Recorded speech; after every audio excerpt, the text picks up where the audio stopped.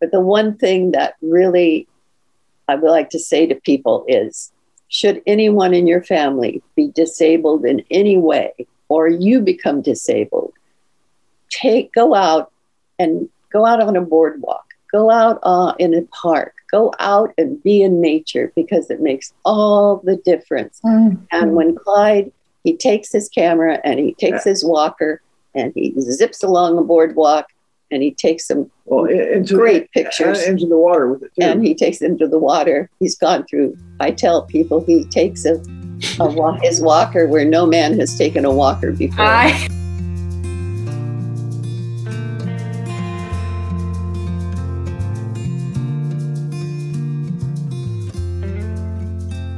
Welcome to Zestful Aging, where I speak with changemakers from all over the world who are contributing to the common good. Contributing to the common good in even the smallest of ways is proven to help us age with vitality and deep contentment. I'm your host, Nicole Christina, psychotherapist and fellow Zestful Ager. My goal is to share optimism about aging and introduce you to guests who will inspire you to live with zest. And to find out more about the podcast, which just won an Anthem Award, hop on over to zestfulaging.com. And while you're there, sign up for my weekly email newsletter, The Insider, where you will get behind-the-scenes looks at our guests and other fun tidbits. And if you love the podcast, I'd be grateful if you shared it with your friends. Our music is courtesy of Judy Banker, a previous guest. Find out more at judybanker.com, and our technical director is Stephen Litweiler. What do you get when you mix two celebrated photographer artists who each love the environment and the beauty of the Everglades, who lived on a sailboat that Clyde made, mourned the death of their teenage son, and faced the challenges and joys of aging together? Well, today we're going to speak with Clyde Butcher and his wife, Nikki, both committed to saving the Everglades by demonstrating its beauty and uniqueness through their celebrated art. I had the opportunity to visit their beautiful Everglades gallery several weeks ago, and not many art galleries have gator warnings right next to the parking lot. I am so honored to have the opportunity to speak with both Clyde and Nikki Butcher today. I can tell you that I was 18 when he asked me to marry him. And I told him I was too young to get married. I wanted to have a life of adventure. I didn't want to settle down to a 9-to-5 job. And I just wanted adventure in my life. Mm-hmm. And he said, don't worry about it. And our life has been one adventure after another.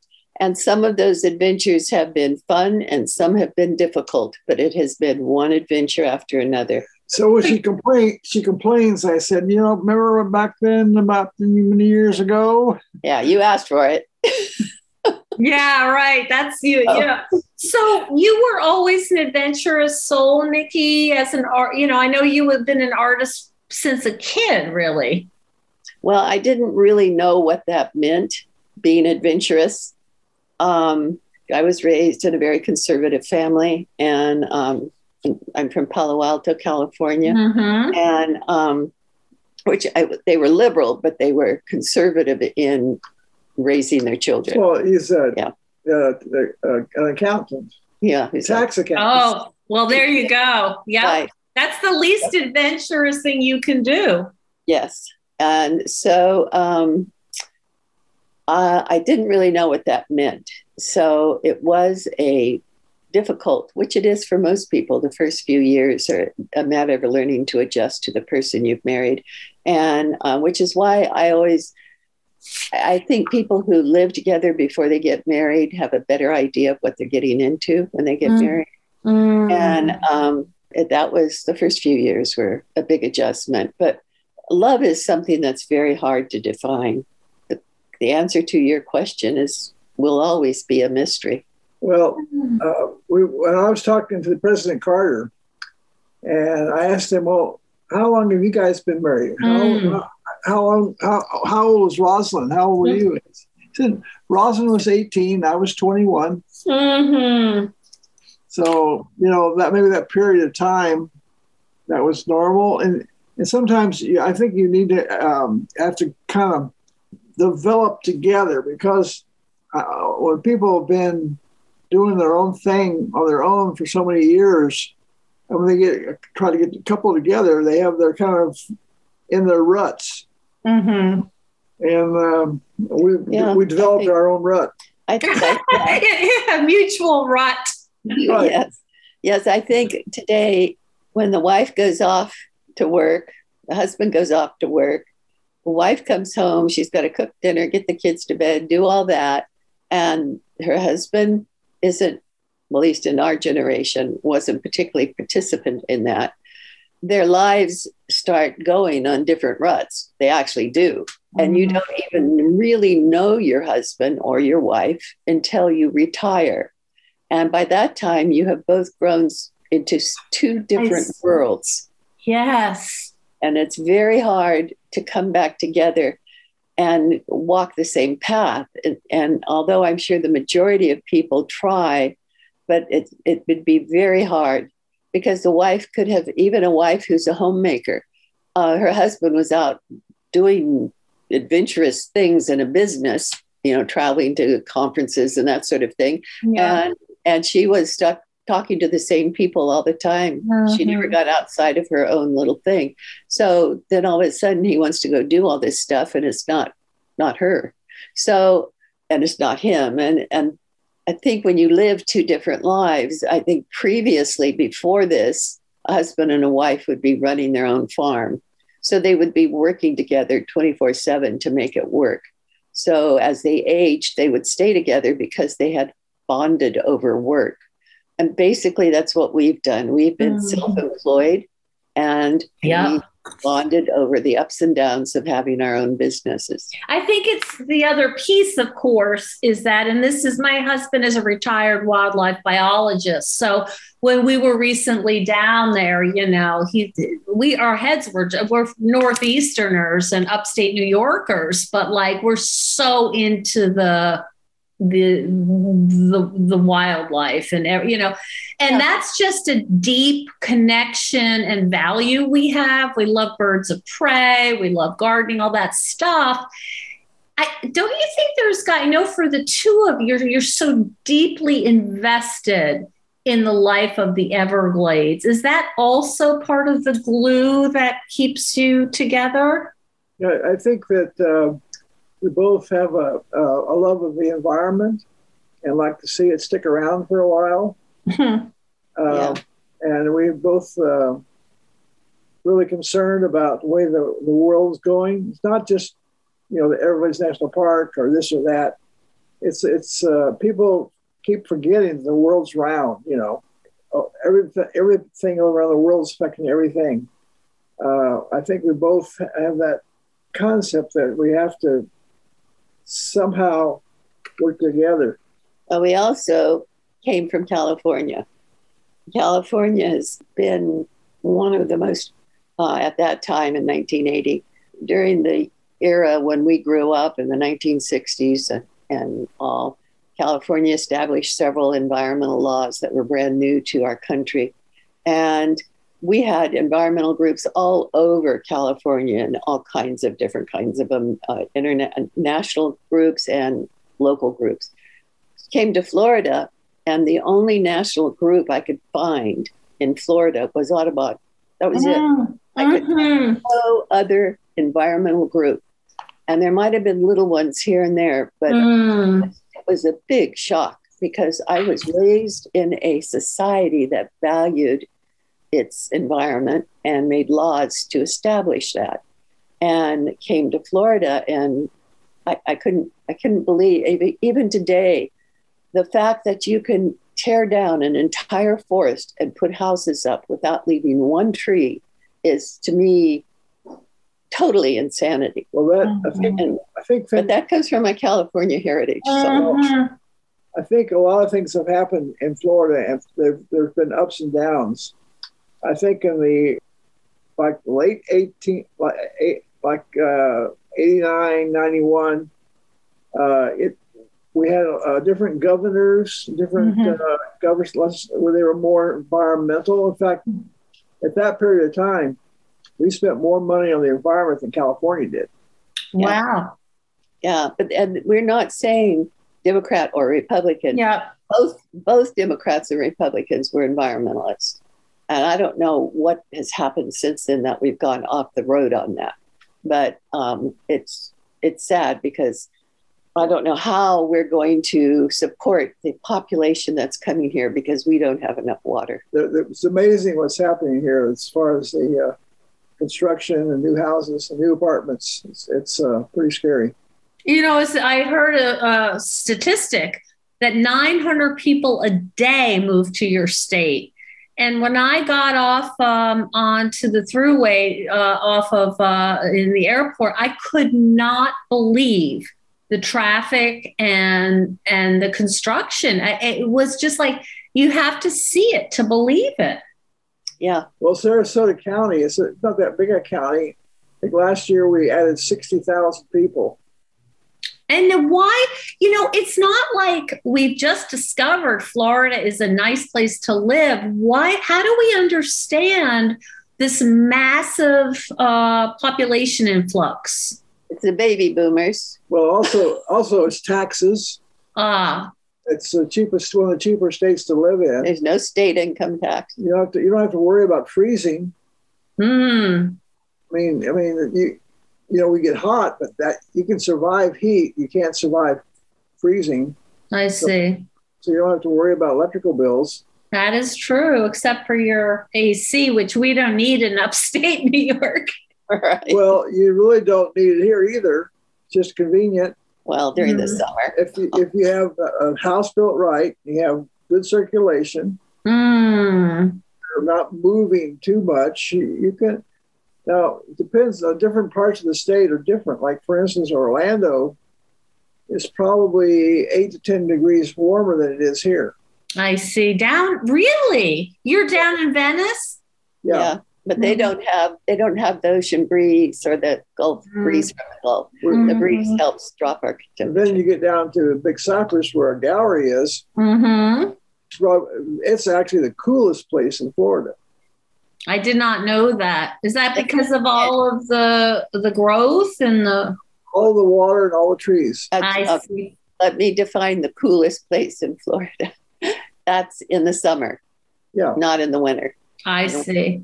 I see. Okay. It's the warmest place in the winter and the coolest place in the summer. I see. So one of the things that I always wonder about for people who have a deep passion and investment is in the environment is how do you as a couple deal emotionally with the environmental challenges? Are there days that you just have to kind of think about something else or distract yourself because so intimately what is happening with climate change and the water? I mean, how do you get out of bed sometimes knowing the realities of our world? Well, I guess you do it by going out to the park, like going out in the environment and enjoying it while it's lasting. I'm sorry to remember. Go ahead. Oh, okay. The best thing anybody can do, because it's very frustrating to anybody who cares about the earth and their children's children's children, is to do what you can do to make a difference. And we have an electric car, we have solar, we have battery backup. Our solar charges our car. At the end of the year, we get $100 back from FP&L. So our car is costing us nothing than what it cost us to buy it. And our solar air conditioning's free. Yeah, it's all free. And then if there's a hurricane or anything, we still have a refrigerator, we still have television, we still have our computers. So there's, that is a real plus. It was an investment, yes, but it has made a difference. And the overall picture. If everybody would try to do something that makes a basic difference, then there would be change. And so the only thing we can do is what we can do. And so that's one of the big things we've done. You focus on your own actions. Well, we also live in a 900 square foot house. So our house is very small. There's only 2 of us. We certainly don't need a large house. And so that also means we don't use as much energy. Yeah. Well, I almost guarantee you that there's hardly any environmentalists that know what that means. That say more, Chuck. I'm not sure I understand that. Know what means. What being an environmentalist is. Oh. Well, what we have met, we always meet many, many, many people who are really care. They really say they care. But when we ask them what they're doing, they say, "Oh, we recycle." Well, excuse me. That's nothing. That's in fact, recycling is probably the worst things we ever came up with. It should have been reused. And so we should be reusing. It takes energy to recycle. Yeah. Correct. Well, and it also, no matter what you recycle, you're going to have trash. And so if we reuse it, at least it's, we have people that come into the gallery and buy pictures that are probably multimillionaires, and they're really environmentalists. And I say, well, how much voltage do you have on solar on your house? Oh, we don't have any solar. I say, why? Well, because it costs too much. And then the wife says, oh, I don't like the way it looks in the roof. So, and they're driving a Yukon. Correct. So how do you not give them a smart answer back? How do you control yourself? I don't control myself. You don't? No. I really put it to them. Really? Oh yeah. Well, he's nice about it. He tells them the truth with a nice tone. He doesn't get snotty or anything. I suggest if you don't like it on your house, you could set it up in your backyard. There's all kinds of ways you can put solar, and you can also, purchasing an electric car is not that difficult. So it's just amazing. We've got it goes one thing after another, like this ethanol. You know what ethanol is? Yes, I do. That's the most stupid thing we've ever done. Well, didn't it keep the corn farmers in business or give them some kind of nice kickbacks? Wouldn't it be nice that they raised food to eat instead of doing this? You get about 1 gallon of ethanol is worth about 1/10 of a gallon of gasoline. So it takes so much to make that ethanol that it's really it's probably backwards. It's probably hurting more than it's helping. Probably takes a lot of water too to farm that corn. And diesel. I see. Yeah. Are there any particular, some people are really worried about the birds, the panthers, the water table. Is there any particular focus that you have together or individually that you really keep your eye on?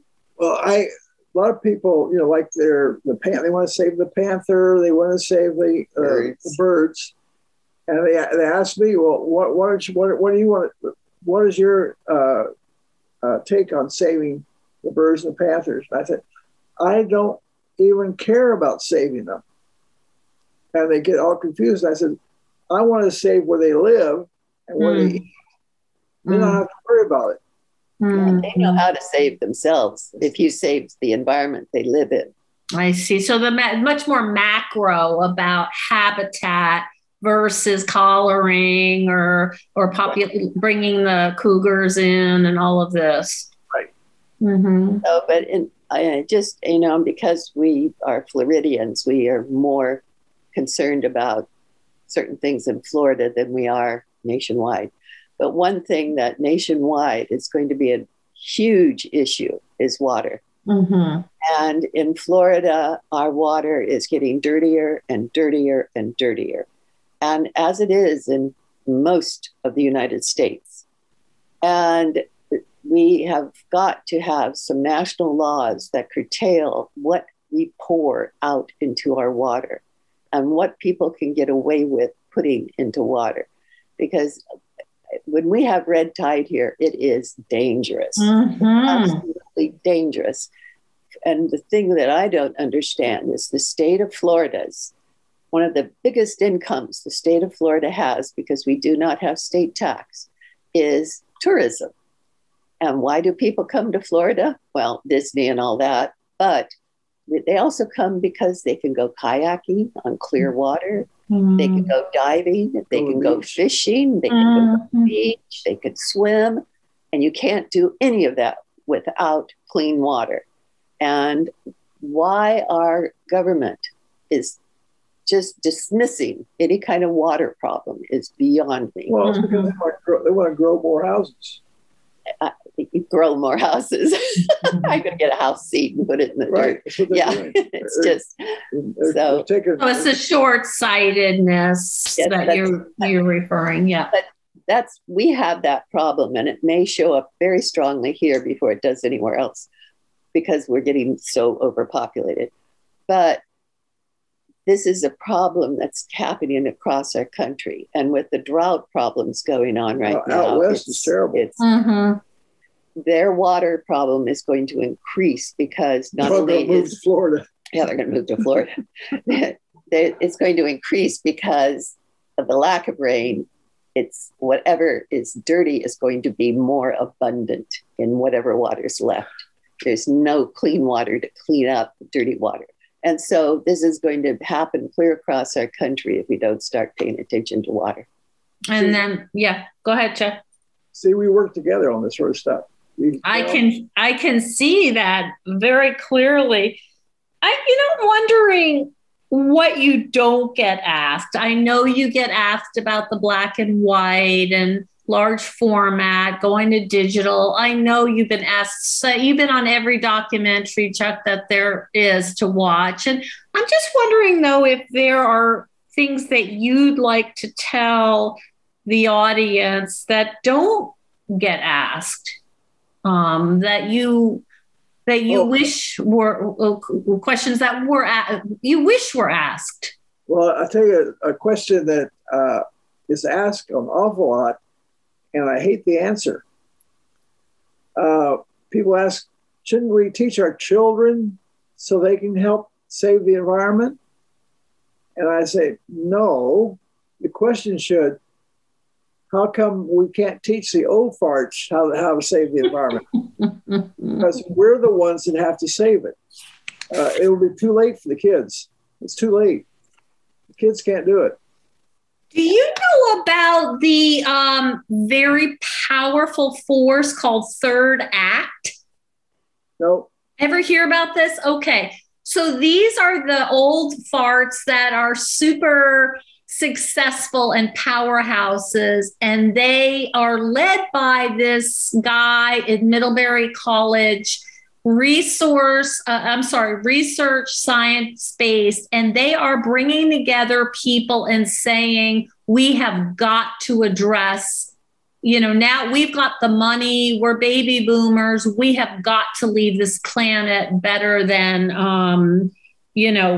it is right now. It's called Third Act. You may really enjoy it because these people are smart and they are fierce. But I would be interested to ask them the percentage of those people that belong to that, they have solar on their house. And I'll guarantee you probably maybe 5% are doing anything. And how big is their house? And how many cars do they have? Yeah. It's consumption. You're talking about consumption. Yeah. These people are probably the biggest polluters. Well, no, I wouldn't say that. Well, this guy is, I don't know how much you know about Vermont, but there's a very clear environmental ethos there, and it's small house, solar. I have to tell you something about Vermont. Okay. Clyde and I people would call us hippies. We came to Florida. He had a beard. Nobody in Florida had beards. Birkenstocks. We were wearing Birkenstocks. That's what I'm wearing right now. Nobody in Florida wore Birkenstocks. Okay. So Clyde's having a book published up in Vermont. So we go up there and we cross the border into Vermont. And the first town we come to, all kinds of people have beards and all kinds of people have Birkenstocks. And I said to Clyde, we're home. My people, I found my people. So yes, I would love. That culture. The culture is very much about, keeping the water cold for fly fishing, for trout and solar and sustainable stuff. Right. And they elect Bernie. They did indeed. Yes. Mm-hmm.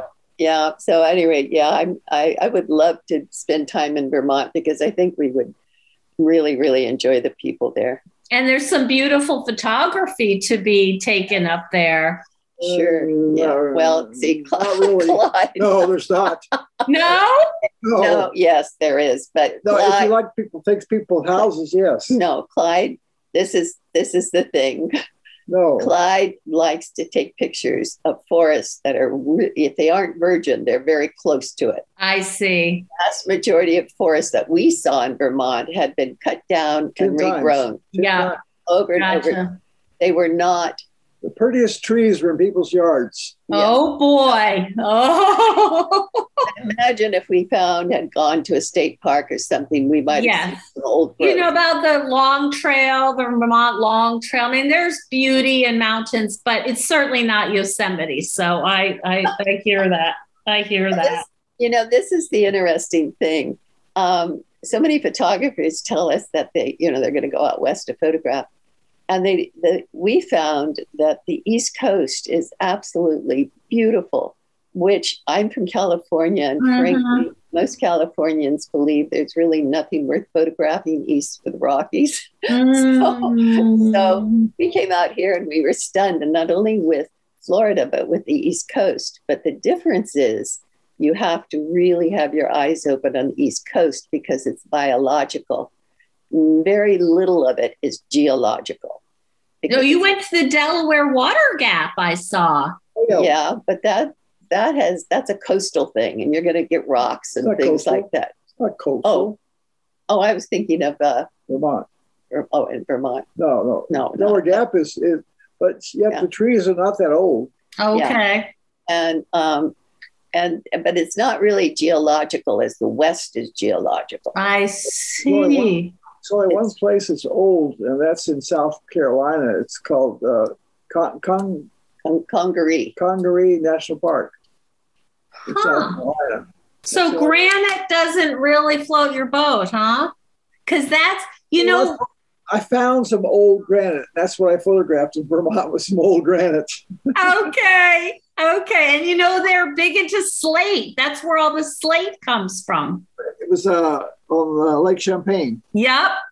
That's right. It's beautiful. Also a polluted lake, by the way, but it is beautiful.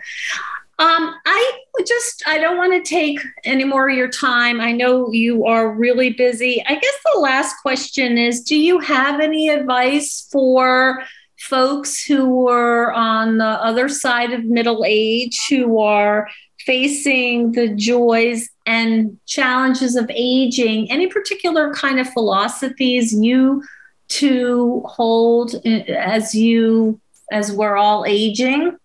I think as much as possible, get out into nature, and because that gives you a fresh kind of a fresh look on life.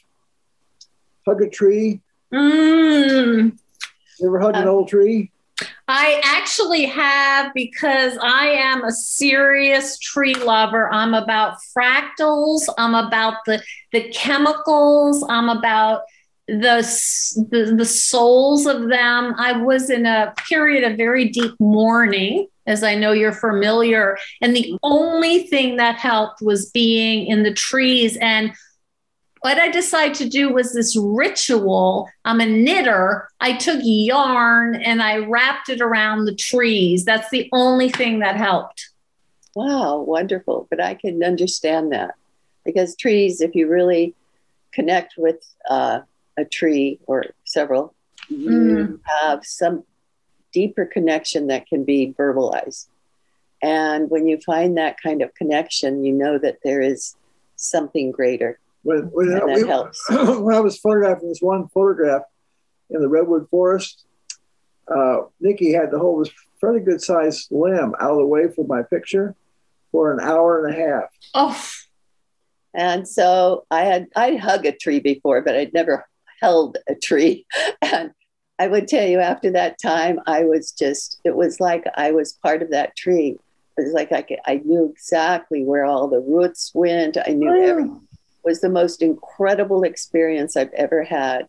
And it stayed with me for my life. And so, and what that really says to me is that the earth is more alive than we understand. Mm-hmm. It's more connected with itself. It's more connected with other trees. Mm-hmm. It's upset with us too. Yeah. And it's just something that we do not seem to comprehend as human beings, that we are part of the earth, just as a tree is. And just as we protect our family, we should help a tree protect its family. And so I don't know how to put that into words, but we are all one. I think you did a pretty good job. So you're talking about the awe, is to really feel the deep awe and the mystery. Is that right? Am I getting close? Yeah. It's mysterious. You do get it. When we were out back behind the gallery doing a swamp walk with the superintendent of the park, and we came to this pretty old cypress, and I said, "Okay, we're going to hug this tree together." I got the superintendent, he and I hugged this tree, and I think it helped him. Yeah, they have a hard time finding time to get out because they're running. It's one of the main pictures. I gave him a picture of Nikki took a picture, and that's one of the main pictures in his house, in his gallery, his house. Oh wow! Before we close, I would like to say something about growing older. Clyde had a stroke in 2017, and this has been another stage in our relationship. And the wonderful thing about Clyde is his stroke was on his right side. And what this meant was he could not photograph large format photography using 8x10 or 11. There was all kinds of reasons. Yeah. And so it was the weight, for one thing, is carrying that around. And the coordination that it takes. So he took up digital. He did not stop photographing.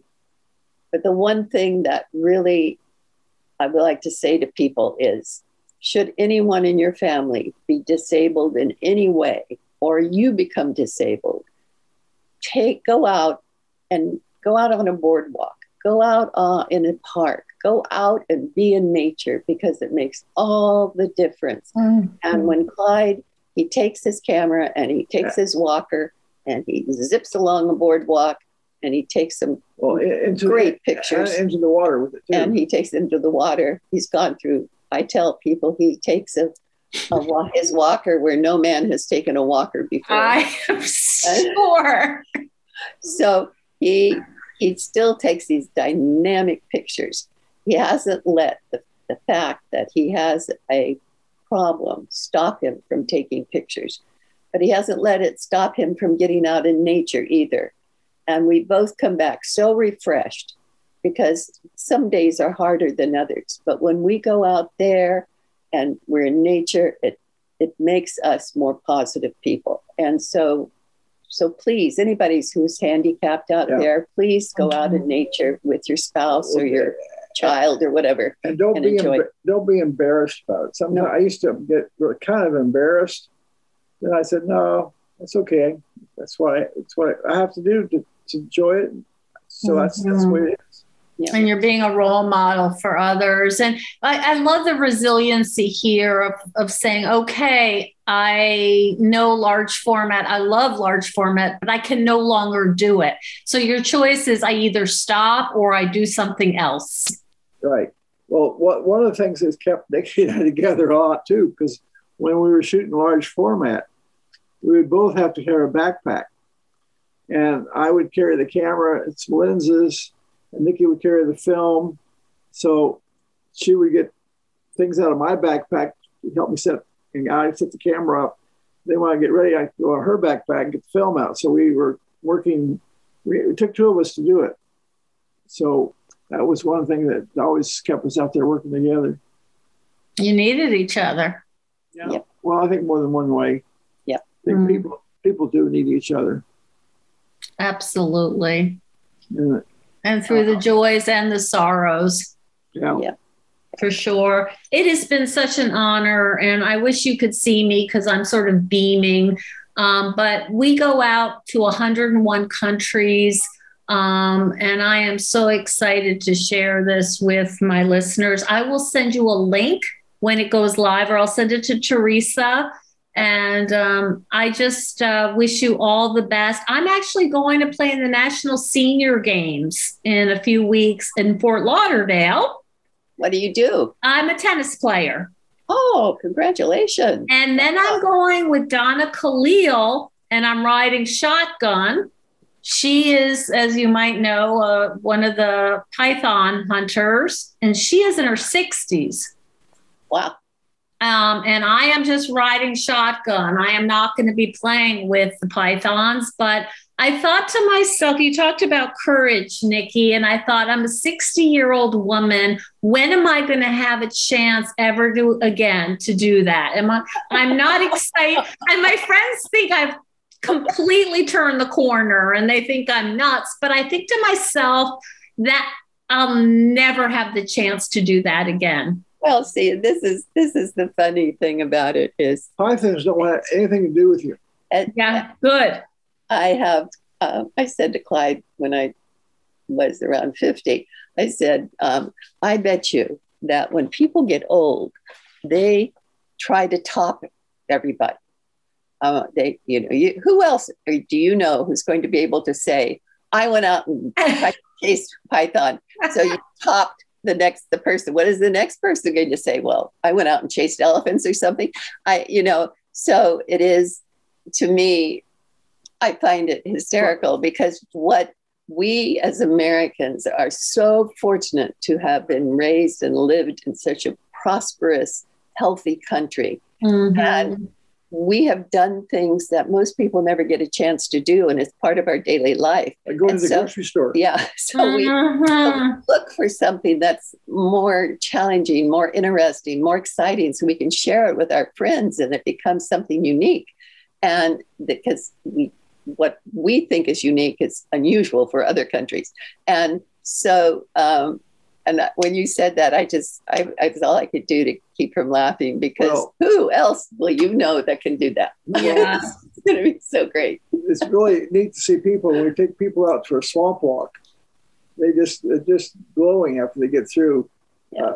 President Carter and his wife, they just had a ball out there in the swamp with us. And the interesting thing with me with pythons is, and I think they've begun doing this so they can capture them, the female lets off a scent, I believe it is, and male pythons come from miles to the female. If they would just set up. They're doing that, huh? I know, they've just begun doing it. They set up and then pythons come and they capture the males. So to me, that's the kindest way. Pythons aren't easy to find. No, they aren't. They're very hard. Well, apparently it's going to be in the middle of the night and it's going to be chilly. And, she uses, of course, the lights to. Okay. Do you have my, okay. Yeah, you have my email. So tell me when you get through, drop me an email and say, I saw a python or never got to see one. Okay. Because a lot of python hunters, they know where they are and they take tours out there.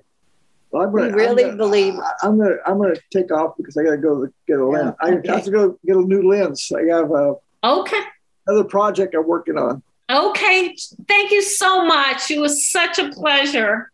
Thank you, Nikki. Okay. Bye-bye.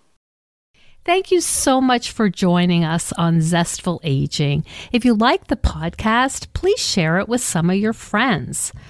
If you think decluttering could help you feel better and you could use a little assistance with that, check out the online course I've developed with professional organizer and designer Carrie Luderin. It's called Too Much Stuff. And Too Much Stuff is different from other courses or articles or guidance you may have used up. We give you clear steps to deal with the clutter and the tools to help you face the overwhelming feelings and the emotions that come up when we're going through our clutter. And a lot of those emotions are just feeling anxious or guilty or just basically flooded with a lot of different confusing feelings. The course is really practical. It's realistic. The lessons are short and punchy, and they're really manageable. We're not trying to set you up for some long exploratory, super in-depth, burdensome experience. We want something really helpful for you right now. We all need help with our anxiety. So being surrounded by more calm and less chaos can really help. So now's a good time to clear out the clutter so we can focus on what's really important in our lives. So find out more at zestfulaging.com. You'll see more about this under the web courses tab. If you have any questions, just shoot me an email at zestfulaging@gmail.com. Thanks so much. And stay tuned next week for another interview with a fascinating and inspiring guest.